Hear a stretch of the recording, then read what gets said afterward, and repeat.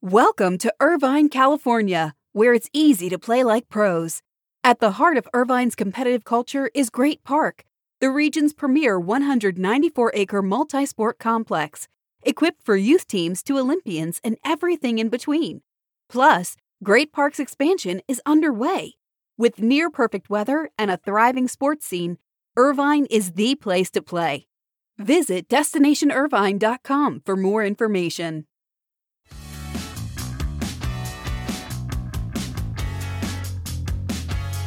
Sports Business Journal said goodbye to our talented controller of nearly 25 years yesterday. Mary Baranowski is not a name you would ever know, but she was the straw that stirs the drink. And it's really hard to say goodbye to such a critical figure to the growth of Sports Business Journal over all these years. You know, we will certainly miss her, but we hope she thrives and we know she will enjoy her well-deserved retirement. So congratulations, Mary Baranowski, and thank you for all you did for SBJ. And this is your Morning Buzzcast for Wednesday, December 15th. Good morning. I'm Abe Madkour. Thanks for listening to the Buzzcast. Well, it's official, as UCLA is cleared to join the Big Ten after receiving approval from the University of California Board of Regents Wednesday. The Board of Regents approved the move by a vote of 11-5. And it comes nearly 6 months after UCLA, along with USC, surprised the world of college sports by stating their intention to join the Big Ten in 2024.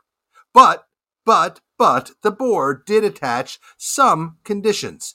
UCLA will have to increase its investment in student-athlete resources and might have to provide a subsidy to the University of California, Berkeley, once a Pac-12 media deal is completed, depending on the amount of the deal. The other stipulations addressed funds for academic support, nutritional support, and mental health services for student athletes. Now, the Board of Regents did have the authority to block the move, but few saw that as a reality. And the bottom line is, now the timing and the path is clear for UCLA's move to the Big Ten.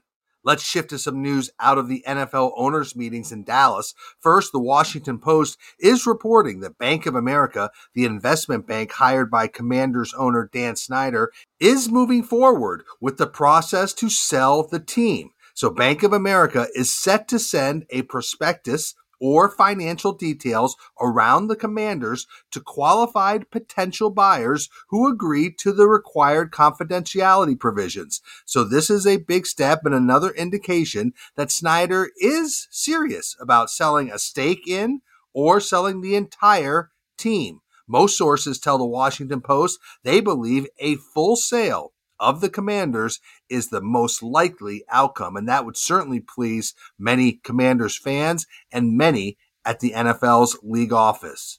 Also at the meetings, there was more clarity to the $100 million in improvements and renovations to the Denver Broncos and Power Field, which are the first major project initiatives under the new team owners, the Walton family, and new team president, Damani Leach. It also represents the largest investment in the 21-year-old venue's history. So that building now north of 20 years old.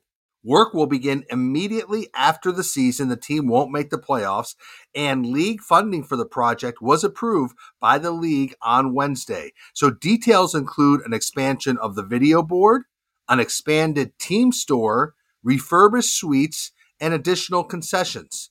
The Broncos will fund much of the improvements. The league will contribute funds as part of its G4 financing stadium initiative, and the Metropolitan Football Stadium District also approved $12 million as part of the project. So the work is slated to be completed over the upcoming offseason.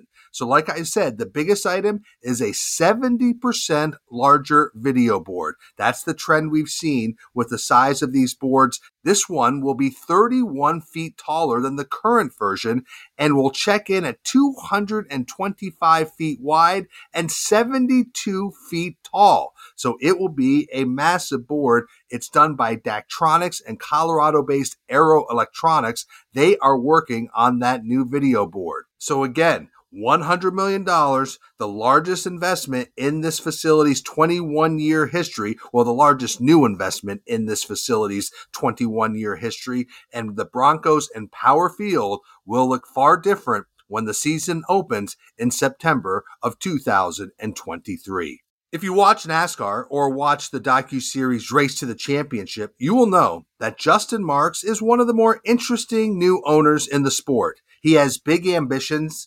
He's young, he's aggressive, and that has become more clear as his Trackhouse Entertainment Group has raised 7 figures in private equity to launch a new division called Trackhouse 360 that will become a content and event company focused on racing, and it has brought on a new executive, Dean Stoyer, who is a longtime chief marketing and communications officer of the Phoenix Suns, but also has a history at Nike and Under Armour to run the new group.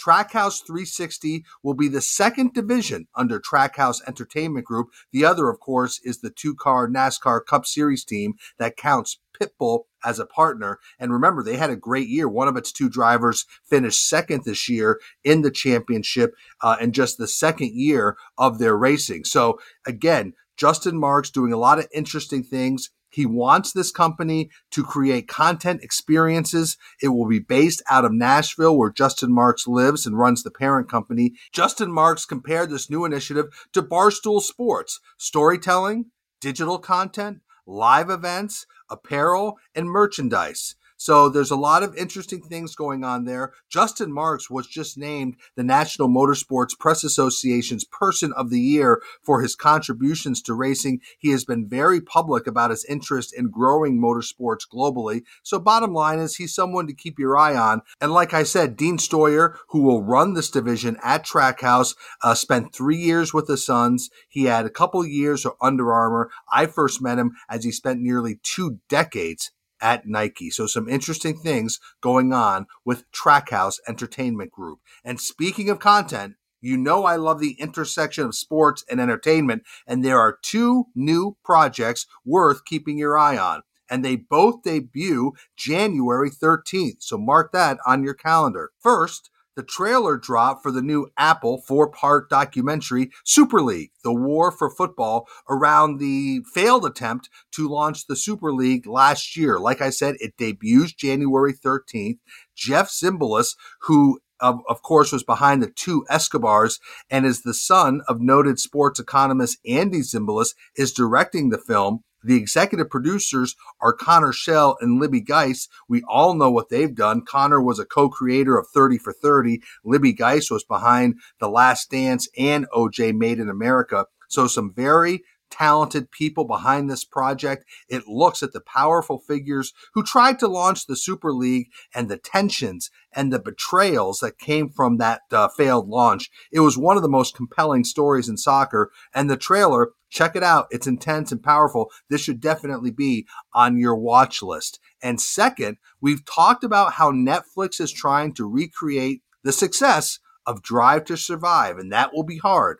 But its first attempt is the docuseries Breakpoint around professional tennis. It too will debut January 13th, just before the Australian Open. So the first 5 episodes focus on the Aussie Open, Indian Wells, Madrid, the French Open, and the other 5 episodes focus on Wimbledon and the US Open and the ATP and WTA finals, among others. The show, of course, is done and produced by Box to Box, which also made Drive to Survive.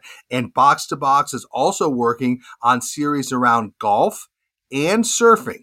So, of course, they're trying to replicate the success around Drive to Survive. There will be comparisons to Drive to Survive, but certainly in this first one, the pro tennis world is hoping to get a boost to the sport from the success around Breakpoint, debuting January 13th. And finally, let's close the story around the tragic death of soccer writer Grant Wahl. We talked about his death on Monday's Buzzcast, and his wife went public yesterday on Wednesday to confirm that Grant Wahl died of an aortic aneurysm, something she said had likely been brewing for years. She posted on the web some details about his death, and she did push back on much of the speculation surrounding his death. She wrote, quote, No amount of CPR or shocks would have saved him.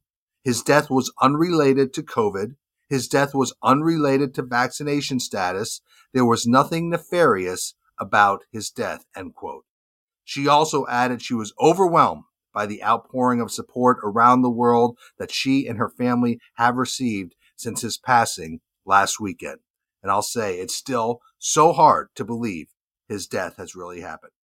So that is your Morning Buzzcast for Wednesday, December 15th. I'm Abe Madkour. Thanks for listening to the Buzzcast. Stay healthy. Be good to each other. I'll speak to you tomorrow.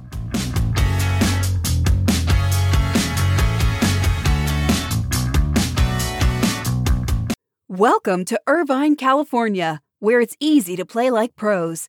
At the heart of Irvine's competitive culture is Great Park, the region's premier 194-acre multi-sport complex, equipped for youth teams to Olympians and everything in between. Plus, Great Park's expansion is underway. With near-perfect weather and a thriving sports scene, Irvine is the place to play. Visit DestinationIrvine.com for more information.